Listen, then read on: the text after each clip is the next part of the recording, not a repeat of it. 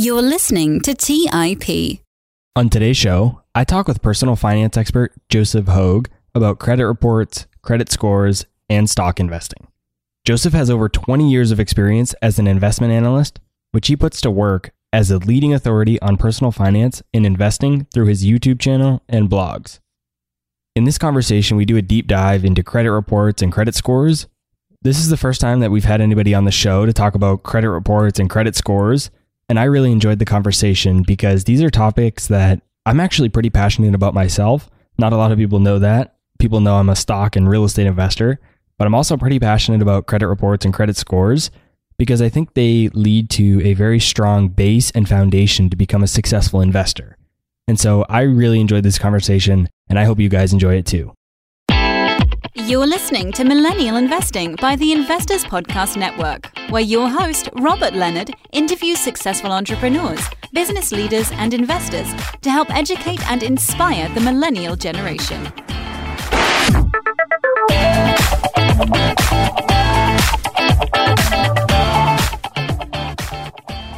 Hey everyone, welcome to the show. I'm your host, Robert Leonard, and with me today, I have Joseph Hogue.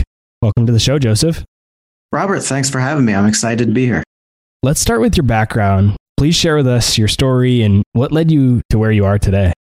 Sure. Well, it's a long one. I got out of the Marine Corps and did what everybody or what you're supposed to do, right? I went to college and got a job in corporate finance and absolutely hated it, right? So I was financial independence, retire early before it was a thing, right? I saved all my money, wanted to retire early before I really even knew what that was. And then I got the realization that what's the use of retiring early if you really don't know what comes after that, if you don't have a purpose and a plan in life. So I started looking into, what I would be happy doing. And I quickly found that I loved talking about investing, analyzing investments, stuff like that. I started as an equity analyst, first in a traditional job and then more the freelance idea. And I also realized that I wanted that control over my financial future, over my work. You can have the best job in the world, the most interesting traditional 9-to-5 job in the world. But if you don't feel that you have that sense of control over your success or your income or just over that job, then you're still going to feel frustration. So I started freelancing as an equity analyst, started building up some websites and building kind of those online income sources, and went full time in 2013. So working on the blogs in 2017, I actually started a YouTube channel called Let's Talk Money and just love the face-to-face interaction, the relationship you can build with people through video. So really, living the dream, talking to people about something I'm passionate about investing, about making money, and really feel that I'm making a difference in it as well. When you say that you went out on your own and you were a freelance equity analyst, what exactly did that mean? And I ask this because I think there's probably quite a few people in the audience that want to do something similar. Maybe they don't want to go a full-time career into the investment industry and become a full-time equity analyst, but they have a passion for it and they want to do it on the side as maybe a side hustle. So what are some of those opportunities that you have as an independent or freelance equity analyst? Well, some of those best online income streams or online jobs start with something that you not only have a passion about, but you have some experience in as well. So I did have some experience in equity analysis, and I knew I wanted to eventually shift to owning my own online assets, right? Those online, the blogs, the websites, things like that. But I knew that it takes time for those things to make money, to start making money and really be able to pay the bills. So the idea of becoming a freelance analyst was really to make that transition, right? I knew it was something that I had experience in, there was a demand for it, and I could use that as a way to pay the bills while the online assets were growing and starting to make money. And there are jobs out there still in that freelance space. Banks, the large bulge bracket banks are continuously looking for a way to shed some of those traditional payroll costs. And you see this across a lot of sectors, really. If you look at the W-2 forms that the IRS has received over about the last 10 years, and that's the traditional 9-to-5 job W-2 forms that they get, compared to the 1099, the tax forms that they get from freelancer or contractor workers or independent workers, the amount of W-2 forms have just stagnated, absolutely flat for the last 10 years. While those other forms, those 1099 forms, have just gone exponentially higher. So in every industry, every sector, whatever you work in or whatever you want to work in, there are opportunities to kind of shift into that freelancing, independent kind of idea. When you first transitioned to a financial career, what were you surprised to learn? Oh, well, really, I was surprised to learn how much you can actually make. This was back in 2012, 2013. So blogging still wasn't a thing, as they say. YouTube wasn't a thing. If you would have asked my mom, she would have said, get a real job, and those kind of things don't pay the bills. You can. And obviously there were many more before me that were doing that kind of thing. And it still, to this day, so upwards of 8 years later, still surprises me every month when I close out that month profit and loss statement, how much you can actually make in this and how fast that income grows. It's so last year I grew my monthly income by 70% on average. The year before that, it was about 40 or 50%. And the year before that, it was right around that range. It was about 35%. What traditional job can you actually increase your income every year at that rate? It's just unheard of, especially these last 10 years when wages have been so stagnant. Maybe you're lucky if you get 2 or 3 or 4% raise every year. But creating your own online assets, creating your own online business, and you can actually do that. You can actually double your income every year. So we haven't had anyone on the show yet to talk about credit scores. So I'd like to spend some time talking about this topic. I think it's a very important topic to learn, understand, and even master, especially for millennial investors. You can be a fantastic investor, whether it be in stocks or even real estate, but if you don't have good credit, it can just make your financial goals so much harder to achieve. So first, what exactly is a credit score? And second, why is it so important? Well, your credit score is primarily going to be based off of your credit report. So anytime you file for credit, a card, or do an application for a loan, or even a lot of times, even if you're renting a house or some other things, then that's going to go on your credit report, right? There's actually 3 credit reports depending on where a creditor, where somebody loans you money, is going to report on. So there's generally 3 credit reports. That's Equifax, TransUnion, and Experian. But they're generally about the same, right? Most creditors will report to all 3. Then anyone that is going to extend you credit, they'll pull what's called FICO normally. There's a few different places that generate your credit score, but FICO is by far the most popular and the most used. And basically FICO just uses everything in your credit history on that credit report to generate the score from 350 to 850. But really, the extremes there are very rare. It's pretty rare to see someone with more than an 820 credit score or less than maybe 450. And this is just kind of a quick measurement of your credit worthiness, right? A lot of banks won't lend to people with less than a 680 credit score. A lot of your federal loan guarantees have kind of minimum credit scores that you need to qualify for, things like that. But I think what a lot of people don't understand or don't realize is that your credit score is going to be used in a lot of other things as well. Actually, insurance companies, that's auto and home, can actually use your credit score to determine your insurance rate or your premium. It's called a credit score based insurance modeling. And this is something where they found through data and through algorithms that they tend to lose more money on lower credit score insureds. So what they do is they can legally build in a premium, an extra premium for these people that have lower credit scores. So bad credit can actually mean you're paying more for your insurance. Obviously, it's also used a lot of times when you're filling out a job application. So if you're going to work in finance or banking or a lot of these other industries or sectors, they can actually pull your credit report, look at it, and use that in determining whether you get the job or not. Of course, a lot of times when you fill out a rental application as well, that landlord might actually pull your credit report, look at that, and it could keep you from getting a roof over your head. Yeah, I actually have experience with 3 of those different things that you mentioned. For my rental properties, I always pull credit on all of our tenants. So to your point, I'm the landlord. I'm on the other side of that doing exactly what you just said. I also spent 3 years working at a bank during college. And when I was at that job, they did pull your credit before you started. They even pulled my credit and checked our credit frequently throughout the time that you were there just to make sure that you were keeping up with it. Because if you can't keep your own personal financial health in order, then they had concerns about you giving guidance or helping or working with money. So that was definitely an aspect of it. And then to the insurance rates, I mean, you're absolutely right. And what's interesting about it is it's not a protected class. Your credit score, you can technically, quote unquote, discriminate, if you will, against credit scores because it's not a protected class. And so the insurance companies do take advantage of that and make money where they can and protect themselves where they can. Absolutely. So it's so important to protect your credit score, to build your credit score, to actually develop it, use credit wisely.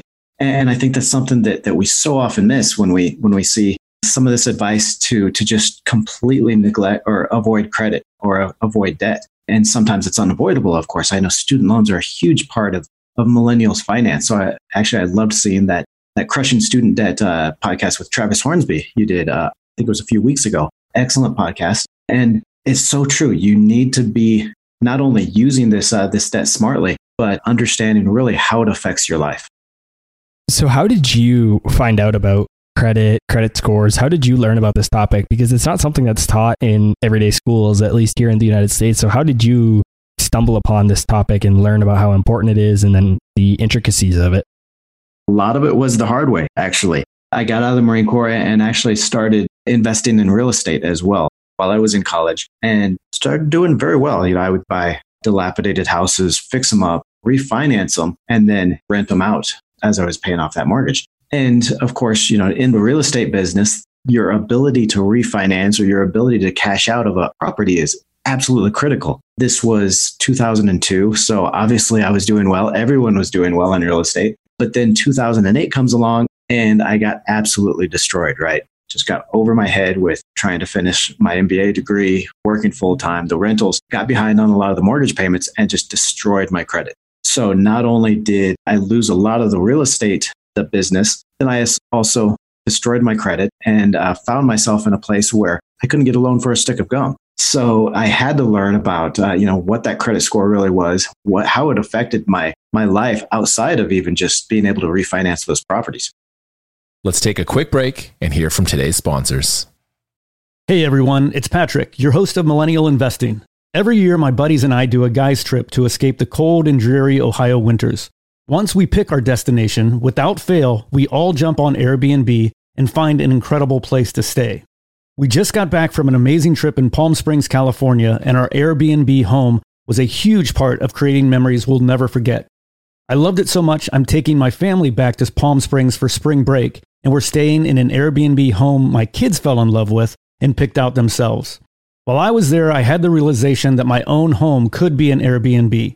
It's an excellent way to earn some extra cash, whether you're saving up for your next vacation, paying off some bills, or investing.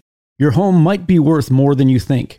Find out how much at airbnb.com/host. That's airbnb.com/host. Buy low, sell high.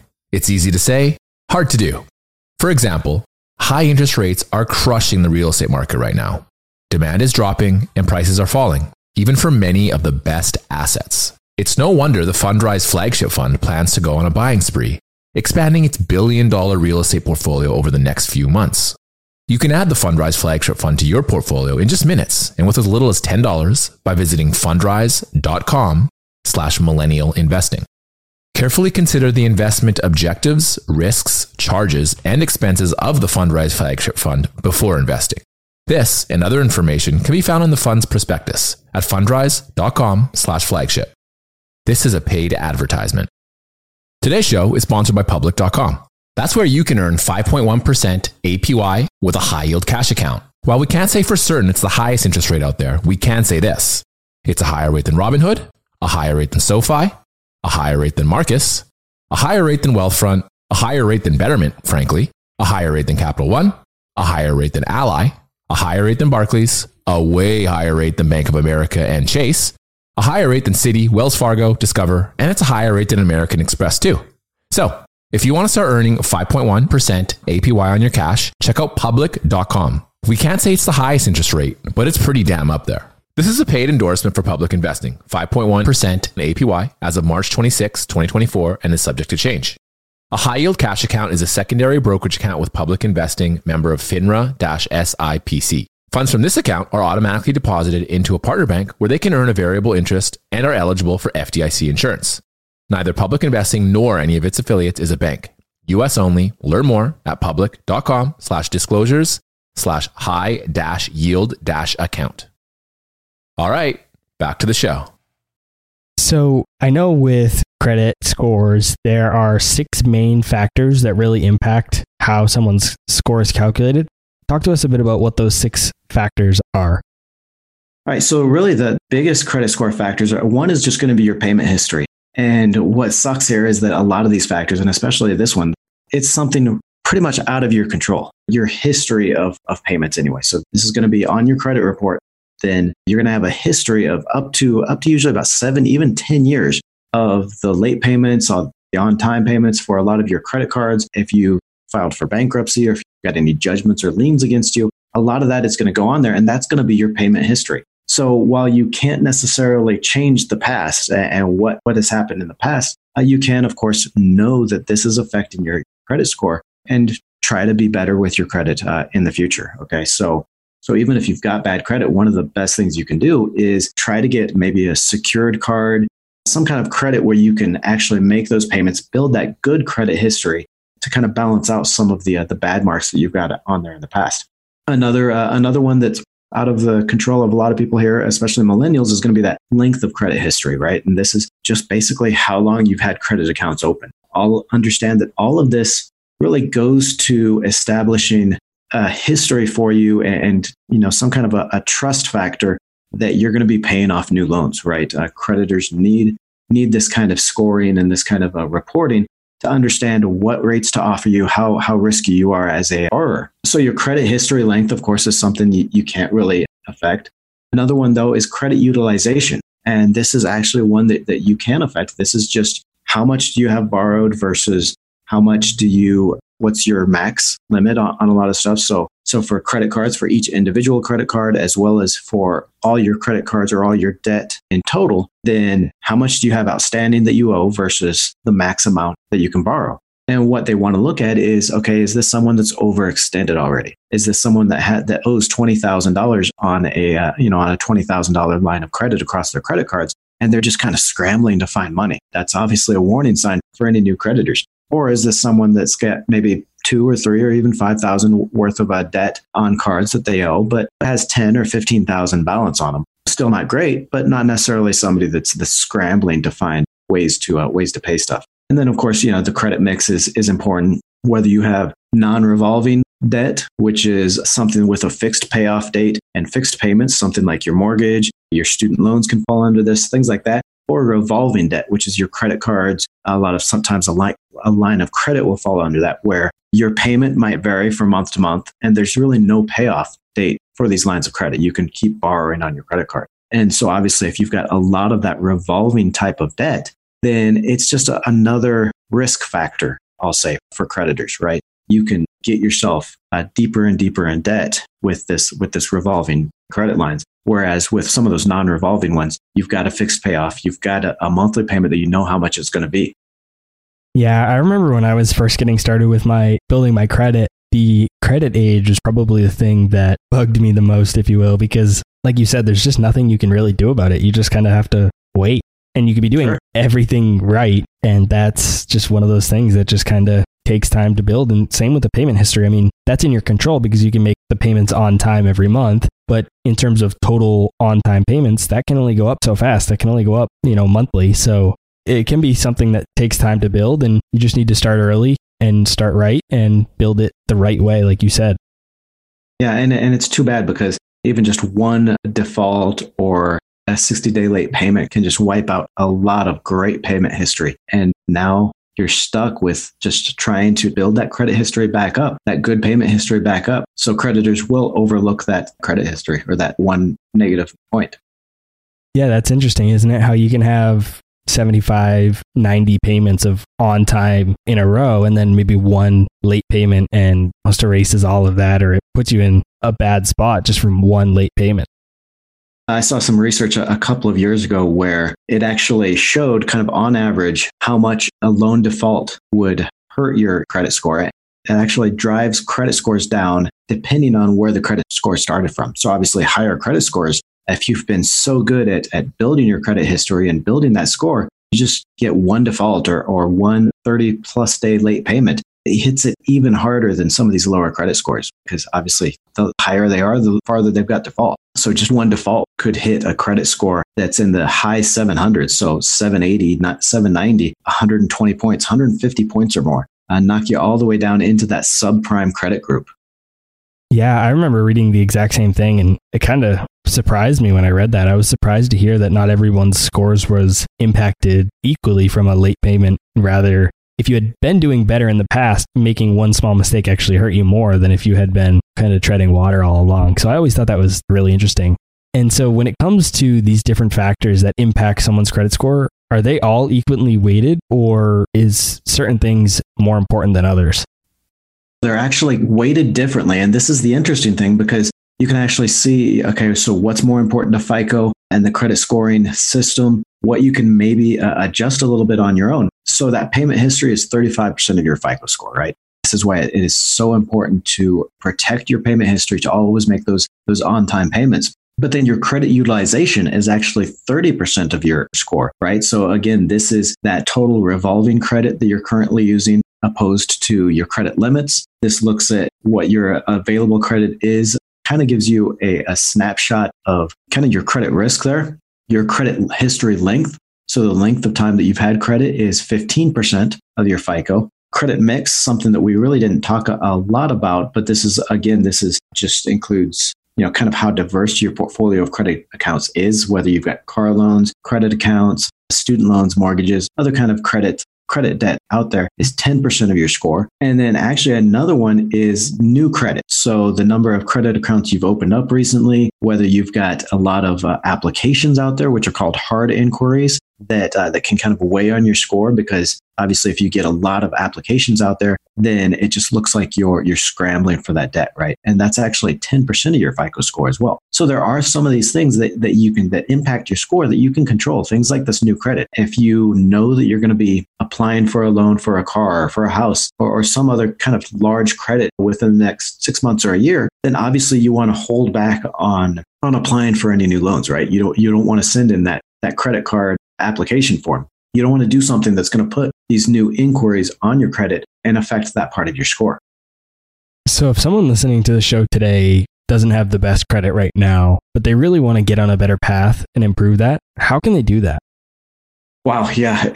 And again, it's so important to protect your credit history, your score, but there are ways to improve your score. Like we said, a lot of it is fixing that payment history. So what you can do is you can figure out ways to get things on your credit report that maybe aren't there yet. Like we said, a lot of creditors might not be reporting to all three bureaus, or they might not be reporting to any of the bureaus. Actually, one of the best things you can do if you're renting a house or renting a place is talk to your landlord and get those rental payments put on your credit report. There's actually a lot of services, online services out there that work with landlords to do this. And it's going to get those rental payments that you make every single month. It's going to get those on your credit reports. And that's going to start building that good credit history.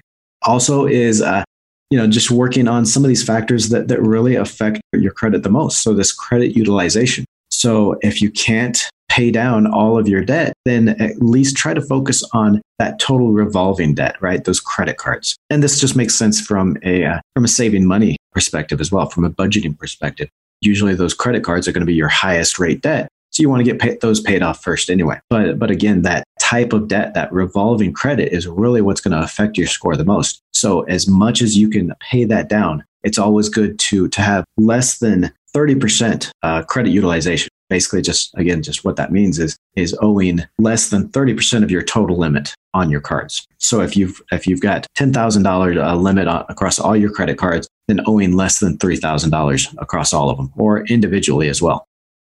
And what about those services that you probably hear late night commercials about, or even sometimes on the radio, that say that they can, fix your credit rapidly or really quick, or, they can remove old payment history, bad payment history? Do programs like that really work?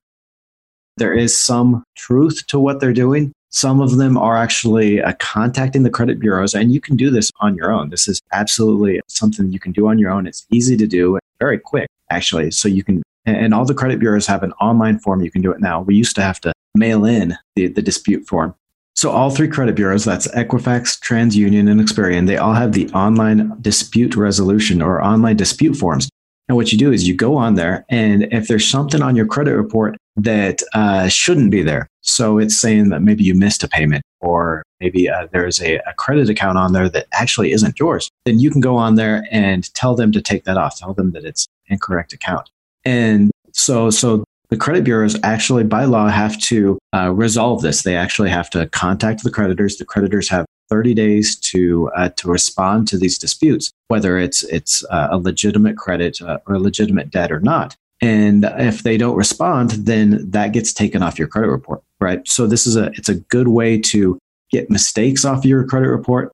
And sometimes what a lot of these companies or these services will do, they'll try to kind of get some of these other credit marks off of your credit report as well. Maybe if you missed a couple of payments on that store credit card that you had 5 years ago, it's still on your credit report. You've closed the store account, but it was legitimately yours, and you legitimately missed those payments. And sometimes they'll try to get those knocked off as well. They'll dispute those. Not exactly legal. It's kind of a gray area there. A lot of times the store isn't going to care whether what's on your credit now or not anyway. You've closed the account, so they take no time to respond, and it gets wiped off of your credit, right? So that is going to increase your score. But again, this is something you can do completely on your own. Those, the late night infomercials, I guess, that you're seeing, and the credit service companies, they're just going to charge you an arm and a leg for something that frankly takes less than 10 minutes on each of these credit bureau sites. Of course, this is all different from debt negotiation that you'll also hear about. Now, this is something completely different. This is a servicer or a company that is offering to negotiate your debt down. So offering to work as a middle person between you and the debtor or the creditors to pay less than what you owe. And of course, a lot of times they're going to tell you just stop paying your debt, stop paying your bills for about a year or two while they have that negotiating power to negotiate these loans and these debts lower. Of course, that is going to absolutely destroy your credit in that time. And this is really something that you want to avoid at all costs. A lot of times, this is just as bad as bankruptcy because you do go for so long not paying those debts and really driving your credit score lower that it's not worth it. And a lot of times these debt negotiation companies, they're going to charge you almost as much as they're going to end up saving you on the amount of debt that you didn't have to pay. So say they get 25 or 30% wiped off of your debt and you don't have to pay that, but their fees are going to end up being 10 or 15 or 20%. So you're really not saving nearly as much as you might expect. I'm glad you made that distinction because I think the line can be blurry sometimes between credit repair and debt forgiveness, specifically when it comes to those questions or those programs that sometimes are being offered.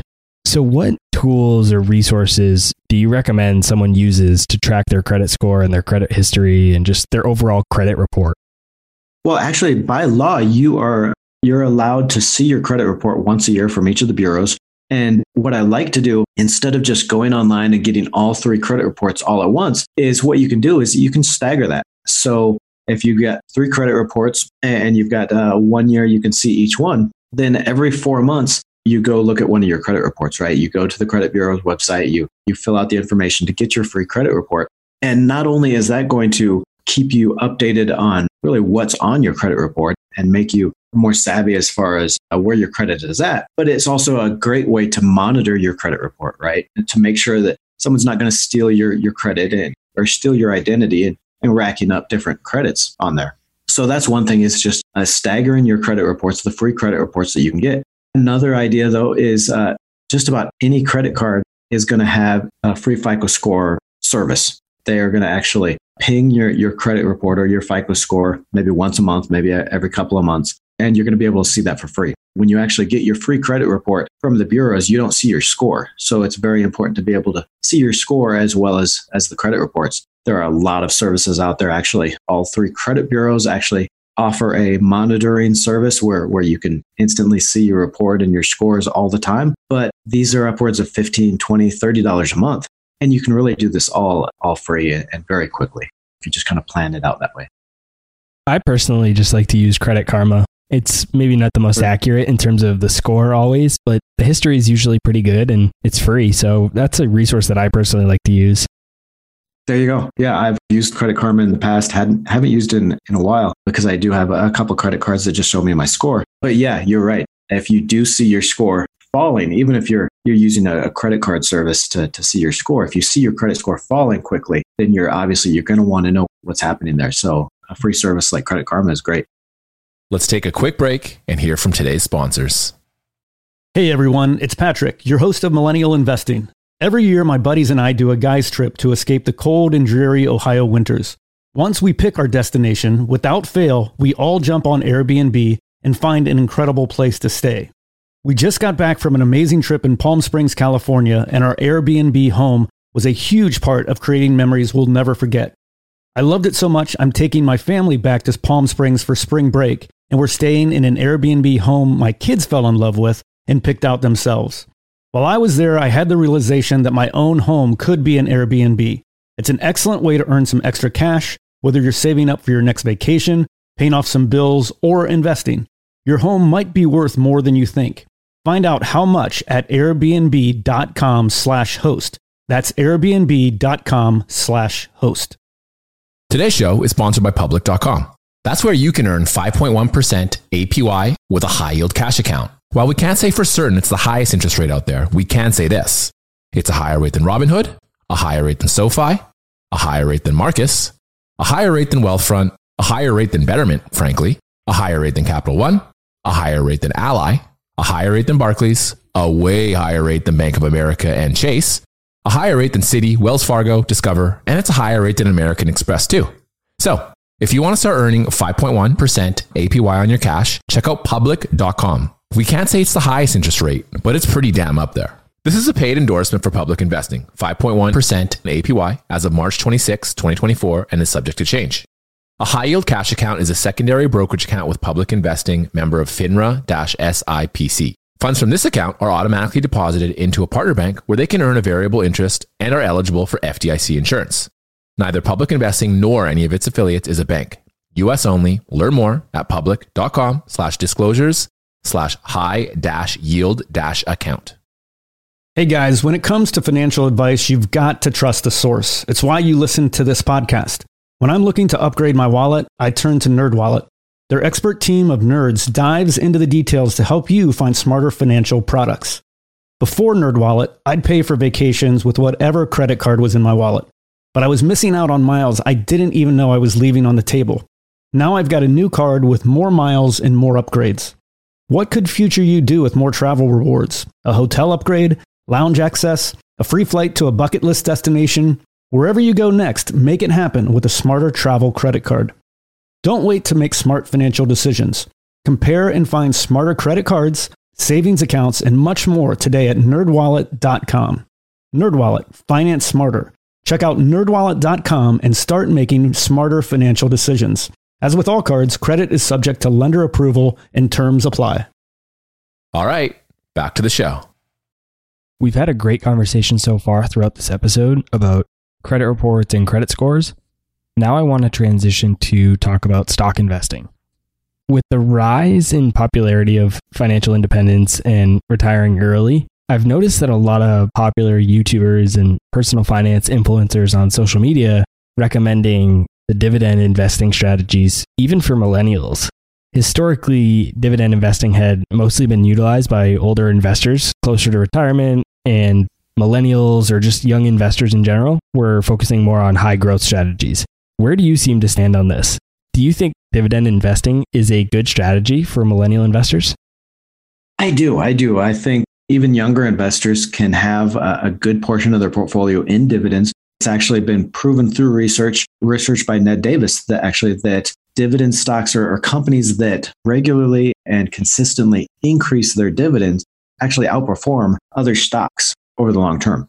So we're talking outperforming other stocks that don't pay a dividend, outperforming dividend stocks that don't increase their dividend, and so forth. It's just something in that that dividend model that really a lot of times helps companies. But it can't be taken as a cure-all either. You're right that younger investors, they need some growth stocks as well. They need some growth in their portfolio. And typically what you see in a dividend company or a company paying dividends is the reason why it's returning that cash flow to investors is it's kind of running out of those reinvestment opportunities, right? You get a lot of those high growth tech companies or any high growth company that it's making a better return on those growth opportunities, right? Opening more stores, doing more research and development. and just that general growth, that it's worth more to investors to just keep the cash flow in the company. And that's still a very powerful thing for an investor. Another warning sign, I guess, or risk, I would say to dividend investors is just chasing that dividend. I see so many people ask me questions about this fund or that fund that pays a 15 or a 20% dividend, or this stock that pays an 8 or a 10% dividend. And they're just chasing that dividend yield without really looking at how that company is paying that dividend or how that fund is paying the dividend. The risk in it could be cut, or really where the stock price is going. So a lot of these, especially some of these closed-end funds, what you'll see is the manager, the fund manager, is using so much leverage to get that 15 and 20% dividend that if anything goes wrong in the economy or around the stocks they're holding, then the stock price just crashes. So you may be collecting that 15% dividend, but you're losing 15 or 20% on the stock price. So eventually you're going to have to sell the stock and you're going to have to take a huge loss. So with all of that said, where should a brand new investor get started? Maybe a retirement account, ETFs, individual stocks? What do you believe is best? Well, first, absolutely take advantage of those retirement accounts, right? If you've got a 401k with a company match, that should be your number one priority, is investing at least enough each month or each quarter to fully max out that company match. That is free money. That is the best return you'll ever make.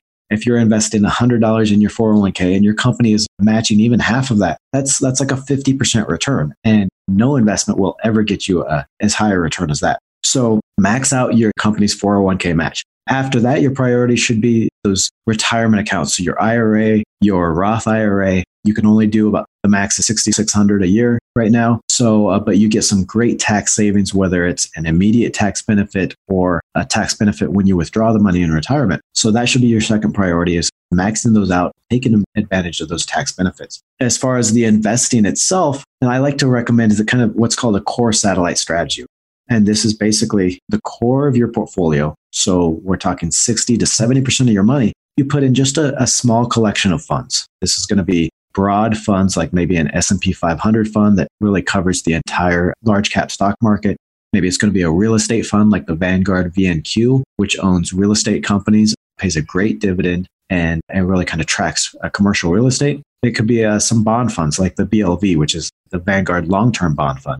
And what this is going to do is this is going to give you broad exposure to those different asset classes, right? So stocks, bonds, and real estate. But it's also going to give you kind of a stress-free part of your portfolio. If you're going 60 or 70% of your money in these big diversified funds, it's something you really don't have to worry about. You put your money in these are already diversified across the different asset classes and across the different sectors of the economy. And then, if you do want to invest in individual stocks, maybe you take that other 30 or 25% and invest in just a handful, maybe no more than 10 individual stocks that you really like. Okay, this is not only going to make it much less time that you have to devote analyzing those stocks, but you're going to be limited to only the best that you really believe in. You don't need to go find 15 or 20 stocks to fill your portfolio. So you do think that people should run a bit of a concentrated portfolio? Well, not necessarily, because I think that 60 or 70% that you're going to have in funds, that's going to diversify across the entire stock market sectors. So if you've got within that 60 or 70%, if you've got maybe 60% of that or half of that in stock funds, you're already diversifying across every sector and most of the industries.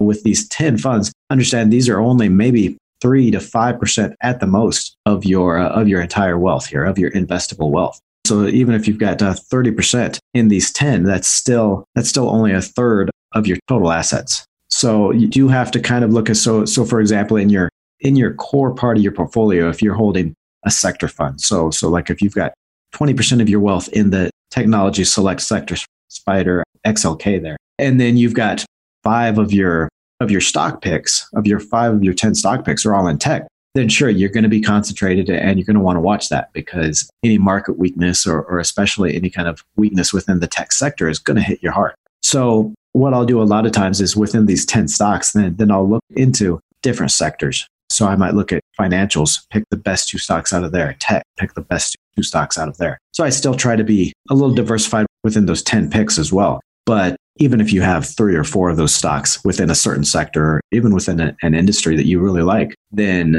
it's still a relatively small part of your portfolio if you've got that 60 or 70% in those diversified funds. We talked earlier about your previous stock pick, the Starbucks of China, but what is another stock that you're particularly interested in right now? Maybe it's not one that you'd allocate 100% of your portfolio to, but it's just one that you're maybe on your radar or just another one that you like. And why do you like that pick?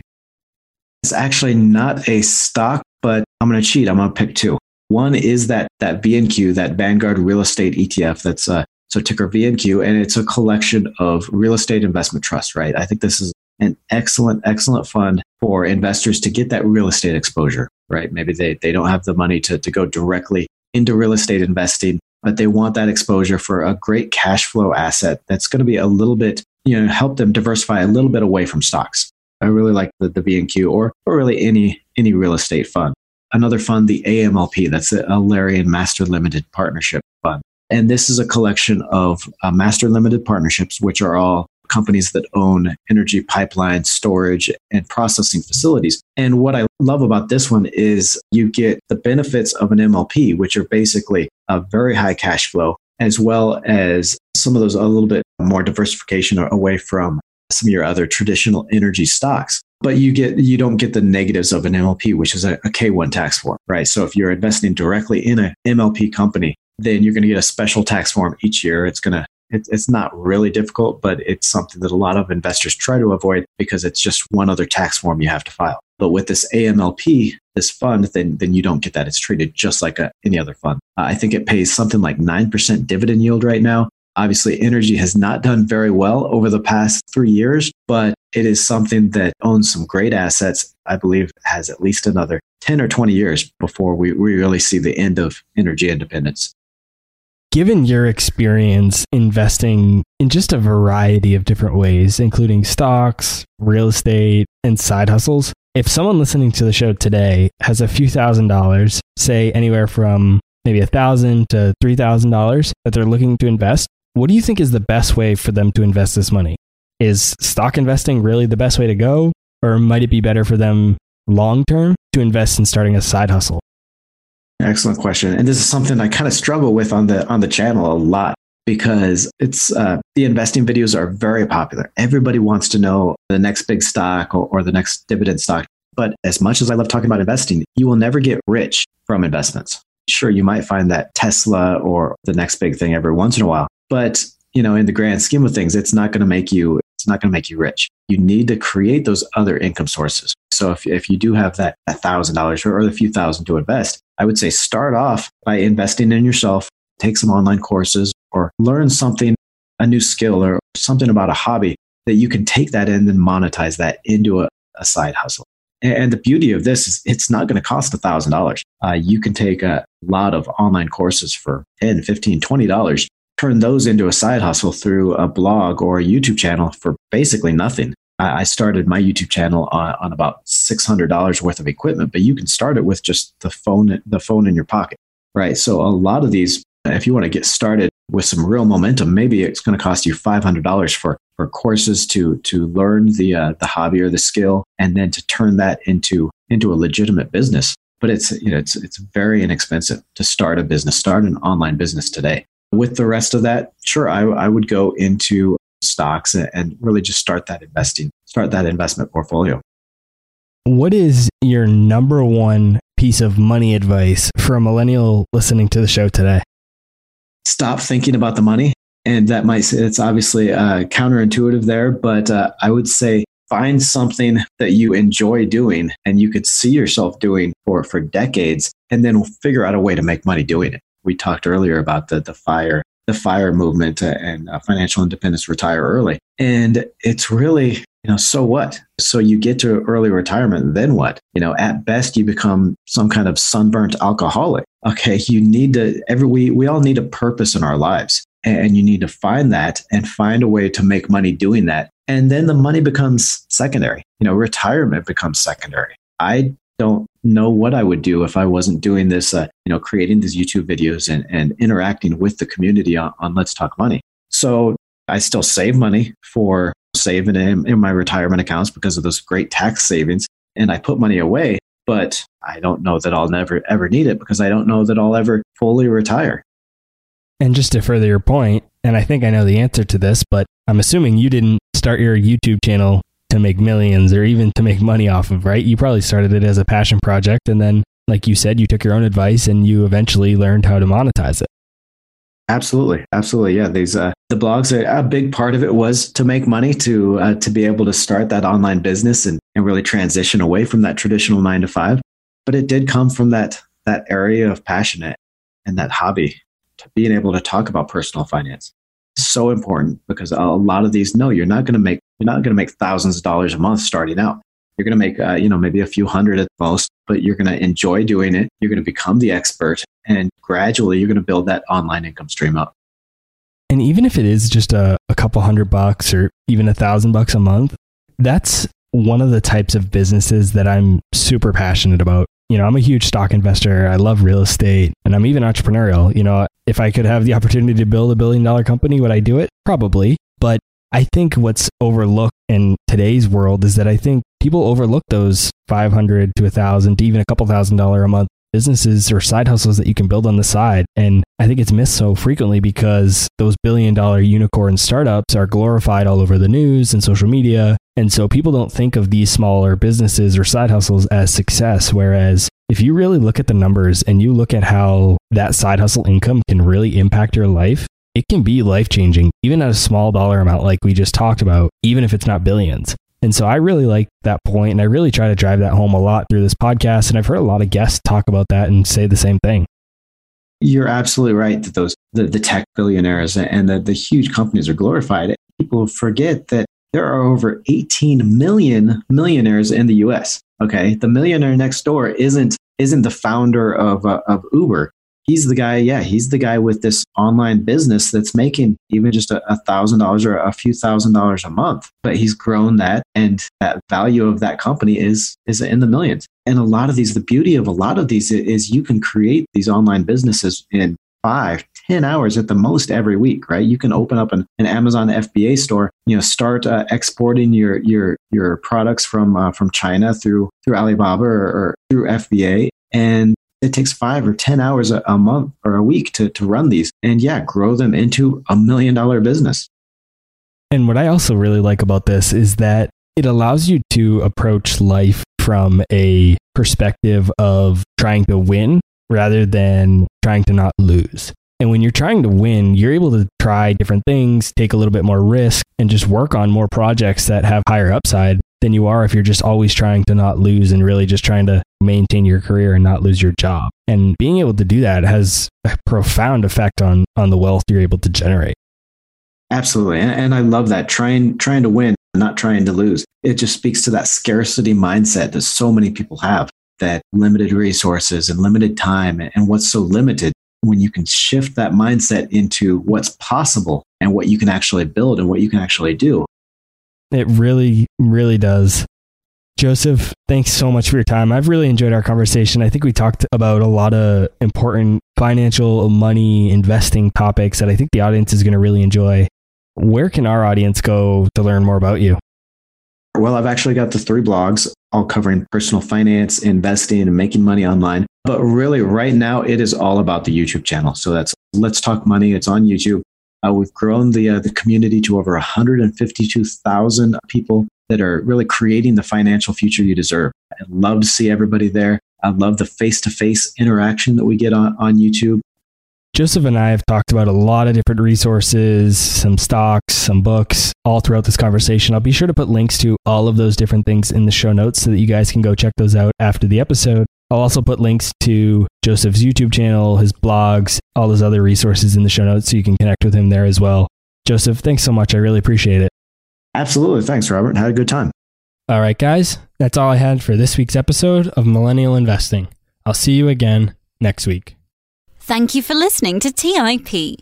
To access our show notes, courses, or forums, go to theinvestorspodcast.com. This show is for entertainment purposes only. Before making any decisions, consult a professional. This show is copyrighted by the Investors Podcast Network. Written permissions must be granted before syndication or rebroadcasting.